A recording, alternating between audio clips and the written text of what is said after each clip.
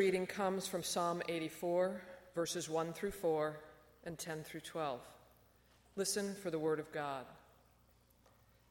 How lovely is your dwelling place, O Lord of hosts! My soul longs, indeed it faints, for the courts of the Lord. My heart and my flesh sing for joy to the living God. Even the sparrow finds a home, and the swallow a nest for herself, where she may lay her young at your altars, O Lord of hosts, my King and my God. Happy are those who live in your house, ever singing your praise. For a day in your courts is better than 1,000 elsewhere. I would rather be a doorkeeper in the house of my God than live in the tents of wickedness. For the Lord God is a sun and shield, bestowing favor and honor. No good thing does the Lord withhold from those who walk uprightly. O Lord of hosts, happy is everyone who trusts in you.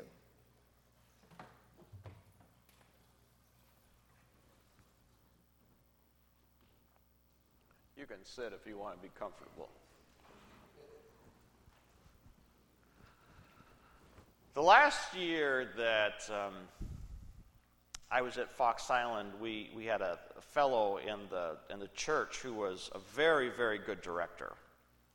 And the problem with community theater is that typically what is played is stuff and fluff. It's catchy tunes and little happy ditties, and there's no real significant meat. So a couple years before, we did The Crucible, which is about the Salem witch trials.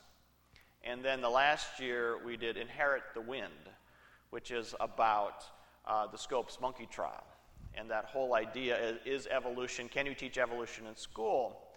And because it was a serious play, we had some young people who were interested in theater, and they wanted to be part of something that was real and important. So they were at the school, they were at the church, and we were rehearsing, and they knew that my wife and I were both pastors. And they kept looking at us. Because this was a young woman who the only thing she knew about the Christian story came from her performance in Godspell. She had never read the scriptures. She had never been to church. She had simply performed in Godspell. What she did know is that Pat Robertson would occasionally spill his bile, and people would just share their hatred of others that they didn't think belonged. And so she assumed, as many people do in our world, that the church is a place that first and foremost tells Nick, we're really glad you're here, but did you have to wear thongs?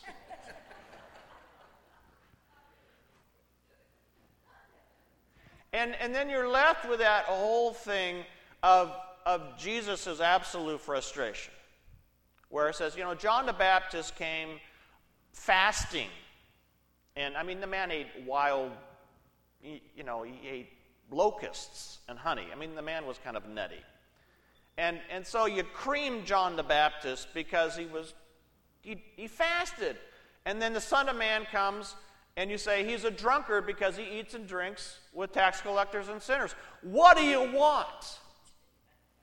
And what people assume is that religious leaders like me and like my wife are going to be all about condemnation. Who's in, who's out, and why are the people who are out? Today we are celebrating being open and affirming, and in our statement, and this was a major oversight that the statement actually isn't in the program. Bad pastor, trying to get ready for 3 weeks out of town, major slip up. Anyway, we'll get it to you.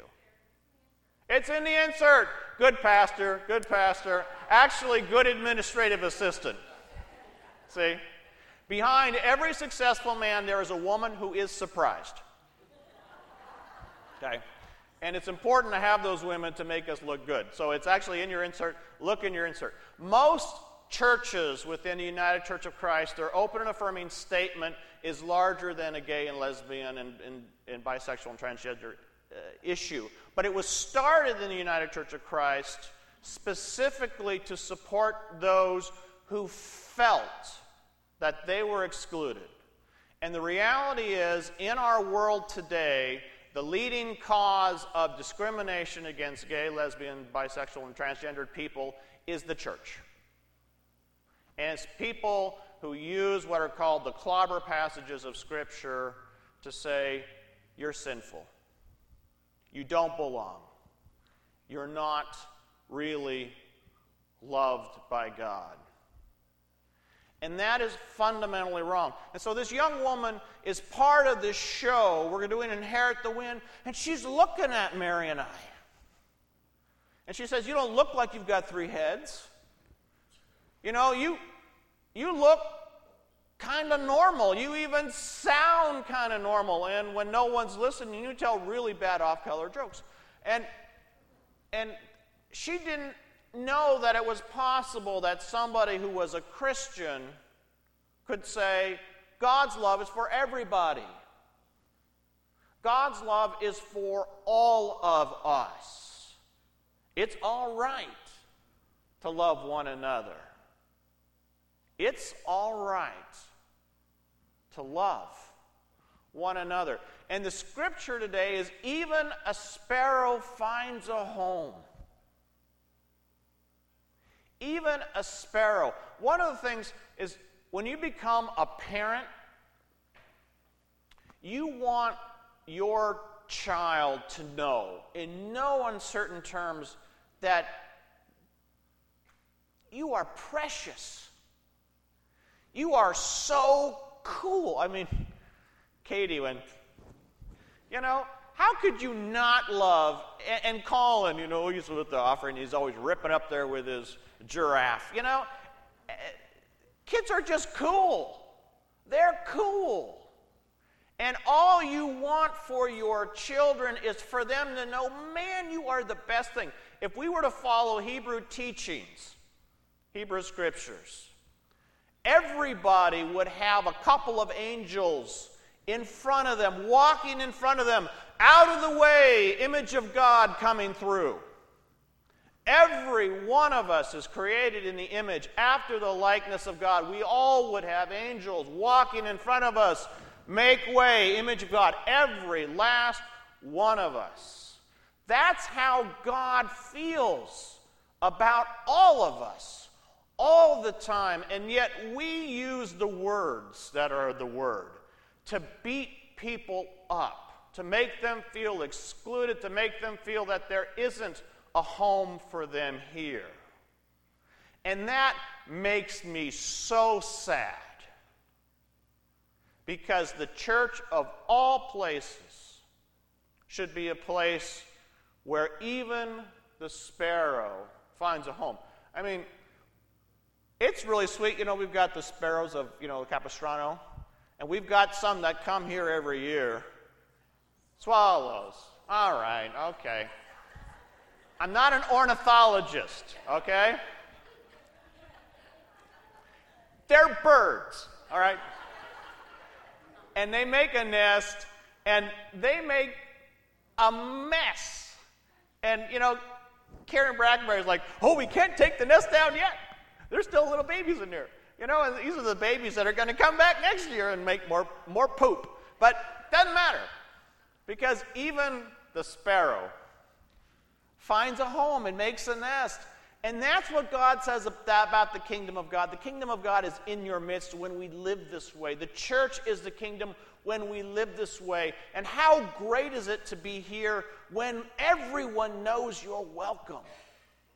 When everyone knows, make way, image of God coming through.